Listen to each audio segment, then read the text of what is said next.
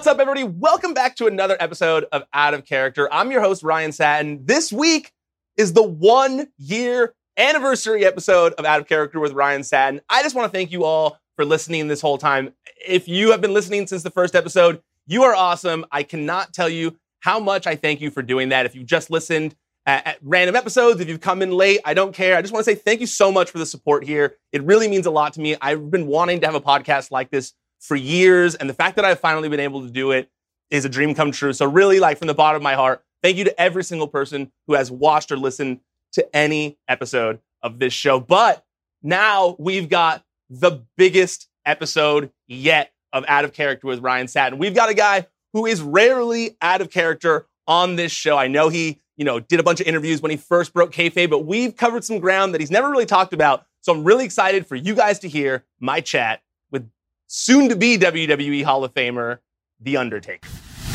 I really appreciate you doing this. I've wanted to talk to you since the first episode, so I'm very grateful for you giving me the time today. Oh, who's that young guy just popped his head in there? I couldn't see what they were talking about. Must take you back seeing pictures like that. Yeah, it takes me way back. I was just a young man, had no clue. That look that look that I'm trying to put there is a scary look, but I'm the only one in that picture scared. Well, it's very interesting for me to hear you say that, because you're someone who has always just exuded confidence. So to hear that, underneath all of that, goth and scary stuff, that there was just a normal human under there is very relatable. Well, at that point, my God, that picture was taken some point in 1990, I think. And I'm still trying to figure everything out at that point. I'm trying to develop a character and figure out my way through the WWE. So there was a huge learning lesson going on. I'm getting a crash course in everything at that point. And it was fun. I have to admit it was fun, but the confidence grew through the years from very humble beginnings. Well, I'm trying to get rid of all the noise here. Oh no, it's okay. What I was going to say is, though, I know that because you've had to build that character over the years. I know that they say that everyone's character in wrestling or WWE is themselves with the volume turned up. But how much of your real true self was in your character over the years? It really was. I mean, I was always, into scary stuff. I liked scary movies, and I was always just enthralled by mystery and scare. And when I was a kid, it was more theater of the mind, right? Later on, the movies, they kind of went into full gore, and they didn't leave anything for you to think about. I mean, they showed you everything. But early on, they would cut things off and just kind of let your mind figure it out. So, I was always fascinated, even with death. And there was a time where I had family members that actually worked in a funeral home. So I was around caskets, and I was in embalming rooms. And little did I know at that point where my career and my future was going to go. But it's funny how things work out. But The Undertaker is a lot of things blown up to the 100th degree, for sure. How old were you the first time you were in an embalming room? Oh my goodness. Kindergarten, God, probably. That's crazy. Yeah, it's nuts. I mean, it's crazy how things work out. And I remember as a little kid, they were going to have a service, and they had already brought in the casket, and the deceased was in the casket, but the service wasn't going to start for another couple of hours. So there was nobody in the chapel. And my little morbid self decided I wanted to go up and, see up close. And so I worked my courage up and I worked my way all the way up to this casket and peeked in and could have swore that the corpse inside moved, and I took off like a scalded rabbit. But it's just funny. I mean, it's funny what I guess life prepares you for. Yeah, that's definitely funny that you were around funeral homes from such a young age, and then it became such a big part of you as your character. That's definitely, it's interesting because, like I said, the whole yourself with the volume turned up, I would have thought the complete opposite, but to hear that you were actually, fascinated by death at such a young age is, interesting for me to hear. Yeah, I really don't talk about that often. It doesn't normally come up, but it's kind of ironic when I start thinking about it. The things that were placed in my life, later on in life, once I started doing this when I became the Undertaker, we had some long, arduous days of TV production, and there were a few times where you just have hours where you don't do anything, and on more than one occasion, I may or may not have pulled out a casket and took a little nap in there, and didn't think anything about it. Right? It's just. Is a casket comfortable to lay in? I feel like it wouldn't be comfortable. No, well, I had some big caskets. I had some big opponents early on, so I had some really big caskets that they had on, around. So yeah, they served a dual purpose at times. I'll never forget, being a child, and you're actually one of the people who got my fascination with the behind the scenes of wrestling started, because when I was a kid, my dad was a producer for Rhonda Shear Up All Night, and they had a show in LA out here, and he took me to it. And my very first wrestling show, I got to be behind the scenes. And I remember you and Yokozuna were, opponents at the time. You guys didn't like each other. You were feuding. And I got to walk through the backstage area, and you guys were sitting there playing cards together. And I remember going, wait, but they don't like each other. What's going on here? And I remember that was the day where, like, wrestling was always different from me, and why I enjoy covering wrestling, because it was like, oh, these people do like each other sometimes. Crazy. And it really got my mind going from a young age. Yeah, Yoko and I were, Yoko and I were very close, and there's not a day I don't think about him. That's not always the case. So there's a lot of guys that you don't like, that you don't play cards with. It just happened to be that Yokozuna and I were, we were really close, and we spent a lot of time downtime playing dominoes and playing cards, and that's the origins of the famous BSK was dominoes and a group of guys that kind of like-minded guys that hung out together. And but yeah, it would be funny, because if I won. If I wanted cards before we went out and worked, it was going to be a long night for me. Yoko could impose his will when he wanted to. So, he might sit on that bonsai drop a little longer than normal if I'd taken a few bucks off of him while we were playing cards. But yeah, which is understandable. I think anyone would react that way. I'm sure you'd probably choke slam him a little bit harder if he had beaten you. Oh, yeah, but there's Yoke was he was just a different kind of cat. There wasn't a whole lot you could do to him. I just basically, what I try to do to him to get back at him is make him run around the ring and chase me and try and make him tired. That was about all I could do, because Yoke, Big Rod was a man's man, and the Samoans, man, they don't play. So. But I tell you what, I really miss I miss him and the good times that we shared together. Well, in talking about your real true self and you behind the character, what words would you use to describe your off-screen personality? My off-screen personality, just you at home, you with your friends. How would you describe yourself? Yeah, I'm a lot lighter. I'm not nearly as dark as what you see on TV. I love cutting up. I love playing, I love playing practical jokes on people. just, at this point, now there was a long period of time there where it was hard for me to shut Undertaker off.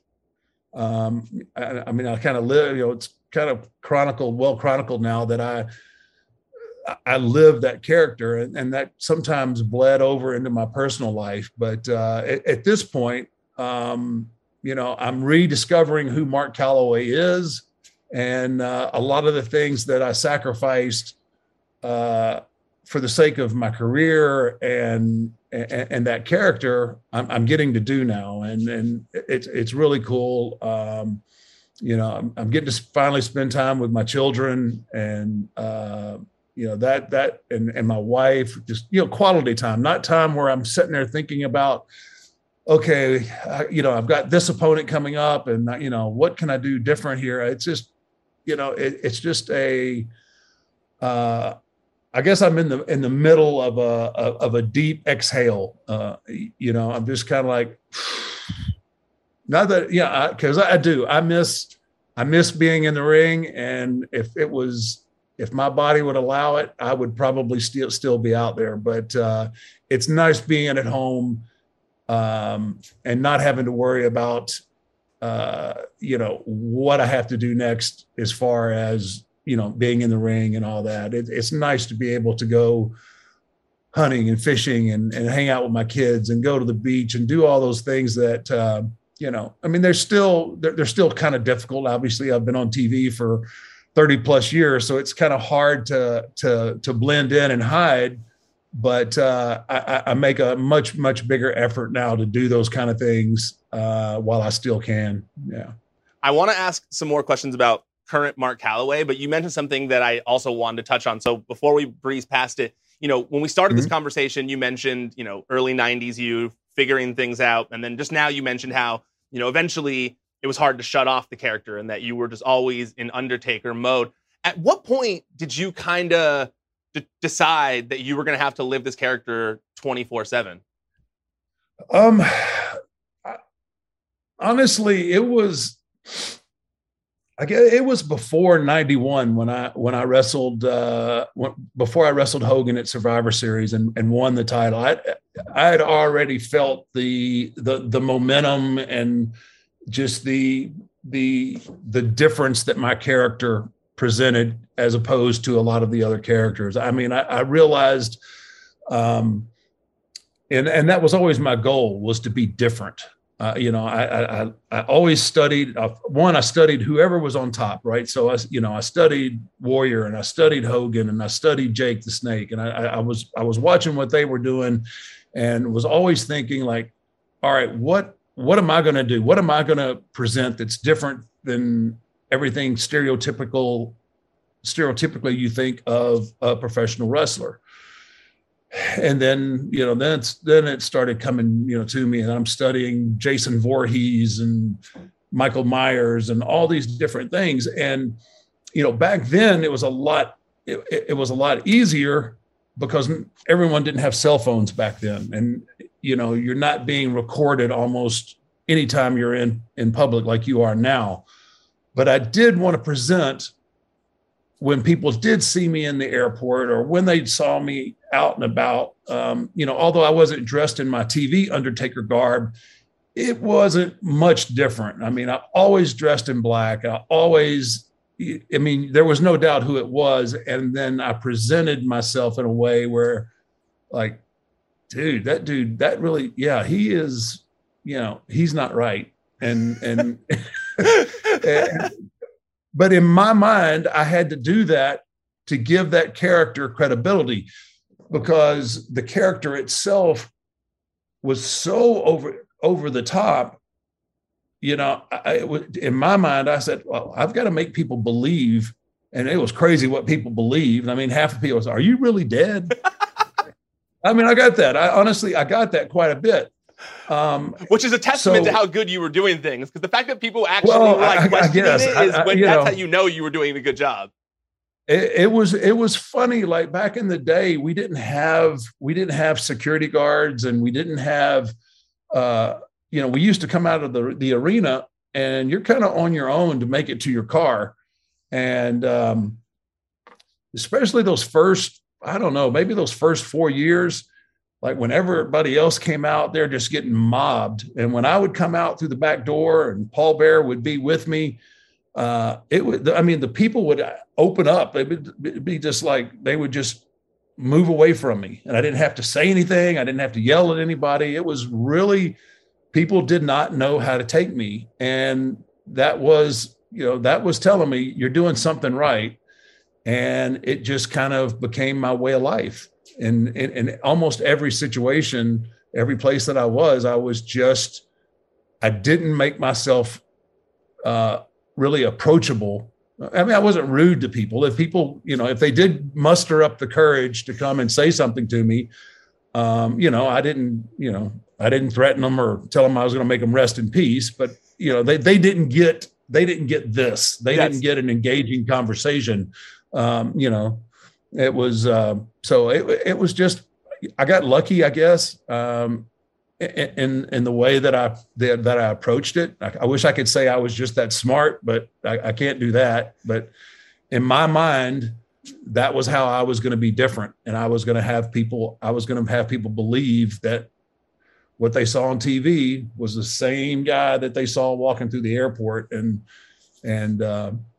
you probably should stay away from the Grim Reaper. I mean, well, I can put you over a little bit, and I can say that I do think it was smart, because I think that it's from everything you're saying here and the fact that you studied, famous movie villains like Jason Voorhees, and you studied the top guys in the biz and kind of tried to find a way to mesh it all together. I think that shows that you were smart and that you were ahead of the game to some degree. And also, on living the gimmick, and everything that you were saying right now, I think as a good example of that, there's this famous picture that I've seen of you on the internet from back in the day, where it looks like you're maybe at your grandma's house or some elderly woman's house, and you're at someone's home, but you're still in the full trench coat, black jacket. You've got the glass. There we go. Yeah, there we go. Yeah. The funny thing about this is I have no clue who that is. That's not your grandma, okay? Because everything on the internet says your grandma. I have no idea. I honestly have no idea who that is and why I'm in that lady's house. But I have seen that picture many times, and it's always, it's either my mom or my grandmother. I got no clue. I got no clue, but you can tell, yep, that's the way I dress. That's the way I look. Even, I mean, there's no smile. There's no, I mean, if that was Nana, I'd be at least have some kind of smile, but when you'd go to your Nana's house, would you be dressed like that in the trench coat and stuff, or did you have to be Mark when you'd go to your Nana's house? But thank goodness, I don't know if that sounds right, but by the time I became Undertaker, my grandparents had passed, so I don't know what they would have thought. Okay. But, yeah, I didn't smile a lot. And there wasn't the internet back then. It was me living the character. And even in a lot of my family photos, my mom's photos, all the brothers are together there. I'm stone faced and just like I said, it became part of me. And I can't tell you how many times I heard, "Do you ever smile? Do you ever smile?" It kind of became a joke. I said, "I am smiling," I'm smiling on the inside. It was just, do you think you'll be smiling at the Hall of Fame ceremony? Oh man, I know there will be times that I'm smiling, but I'm worried about the times where I will probably lose my composure a little bit. This is going to be a real glimpse into, I mean, everybody knows who the Undertaker is, but this will be a glimpse into, this will be a glimpse into Mark Calloway as well. And it's crazy. I'm only starting to get used to talking like this and being open, like this. It's always been really difficult for me to carry on conversations as Mark Calloway in these kind of settings, right? Yep. I mean, I had it was just a few years back. One of my surgeons wanted me to speak at a convention, and I was terrified because I'd never given that to anybody, and I didn't even know really who I was, other than that was my identity. The Undertaker was my identity, and I could get in front of 100,000 people, and I could cut a promo for 15 minutes and not blink or think twice about it. But Mark Calloway, that's a whole nother story, because I just never done it. So this, the Hall of Fame is going to be, when I retired, we were still in the middle of COVID. So there was nobody there. They did an amazing production for me, but there were no fans there. There were only employees and people that I had personally invited. So that one wasn't as difficult as what the Hall of Fame is going to be. I mean, that's going to be, it's going to be interesting. Well, something I wonder about the Hall of Fame, with you this year is, a lot of times you hear about famous superstars and legends where, they get reached out to, like, we want to induct you this year. But for someone like you, I wonder, is it the same with you, or is it you telling them, I'm ready to go in the Hall of Fame now, and Texas is where I want to do it? No, I got a call. And this was the second call that I got. I was approached a few years earlier, and they wanted to induct me then, but I didn't have closure yet. And I still figure I was going to work a couple of more times. So I passed. And, when Vince called me this time, I said, yeah, I'm good. It's time. And then, that let me know, like, I'm coming to grips with the fact that, obviously the career is over, and it's time for that next chapter. You talking about just discovering yourself and trying to figure out who Mark Calloway is resonates with me so much. And I know I'm way younger than you, not in a bad way, but I'm much younger than you. And I'm still kind of understanding what you're saying. Like, just recently, I've been thinking that to myself of, like, they say, be yourself. Everyone goes, be yourself in front of people. And it's sometimes you go like, well, I don't know who myself is sometimes. Like, I've been entertaining for so long and trying to, exude certain things and be successful that, like, I don't necessarily know who Ryan Satin is, So I understand you saying, like, I want to figure out who Mark Calloway is. Yeah, it's difficult. And then if you're not in that position, it's hard for people sometimes to understand that if you could just, you can switch on, you switch off. After 30 plus years of doing this, it's really been difficult to, I think one of the biggest things is having the confidence to let your guard down. That's the first thing you have to do, is be able to let your guard down, to let anything out, much less what you're going to get back. And, like in this photo, there's nothing in the world that anybody can throw at me right now that I can't handle, or I don't know what to do in that situation. Right. There's not a wrestling thing. I mean, I've got the answers right there, but, you take that hat and that coat off, then it's a whole different ball game. And, that's something that, that I'm having to learn and deal with. And I have to learn that with my family. I have to learn that with my wife, because, and this is, I kind of hate to say it, but this is really the first time in their lives that they are the true priority. And, that sounds horrible, and it is, but that's one of the sacrifices, sometimes that you have to make, and to go out and be something, to be something different and be something special. And I wasn't good enough to balance those things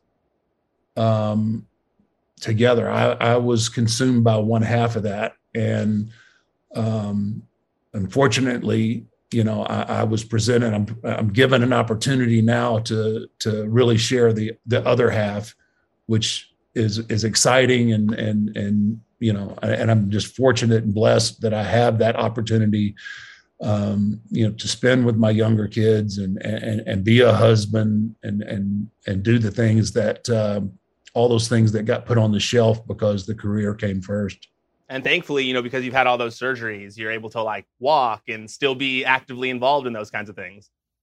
Yeah, definitely. Definitely have been blessed with good doctors that keep putting me back together. I'm sure I'm not done yet, but that's part of the game. It when you get in it that it's going to take its toll on you, and no regrets there. I would do it all, knowing what I know now, all the surgeries that I've had, the injuries, everything. I wouldn't have changed a thing. I would have done it all the same way. And just, it's just part of the game. It comes with it. All right. Well, I got one more topic before I get into my closing questions here. Obviously, this was a super sad week with the passing of Scott Hall. I just wanted to know if you have any good memories or stories that you might be able to share on the road with him. Yeah, Scott was, we go way back. That picture right there. Gosh dang it. We did, that was part of the wrestling album that we did. I think, Paul Bearer is somewhere in there. Bret Hart was involved in it. Yeah, I'm covering Bret Hart's face right there.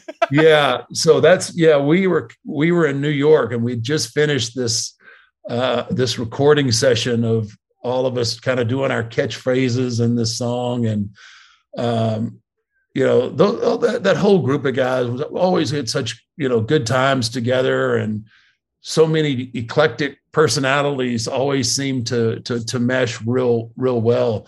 I went to Japan with Scott in 88 or 89. This is where I met Scott originally, and he took me along and showed me the ropes in Japan. It's sad. It's just another one of our guys that we've lost way too early.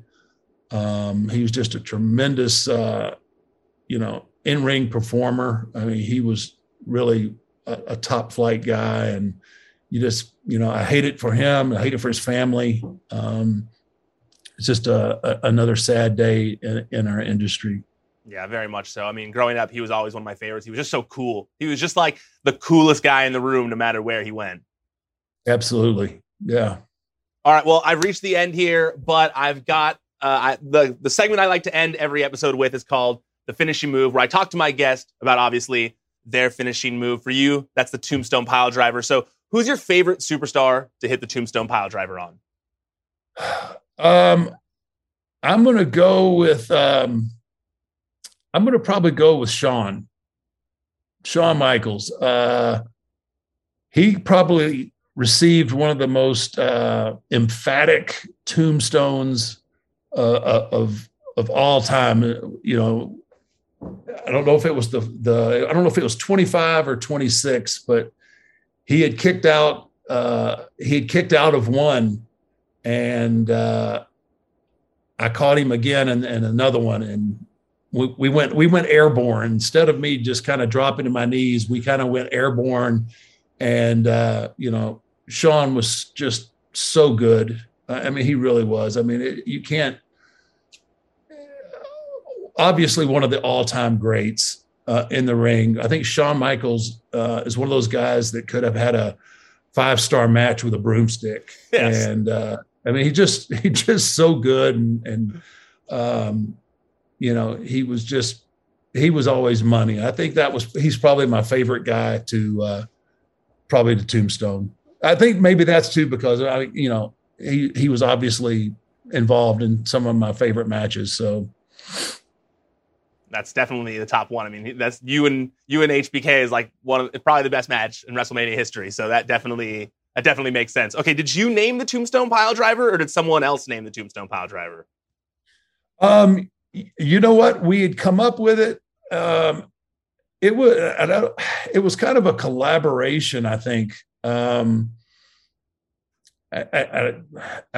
don't really.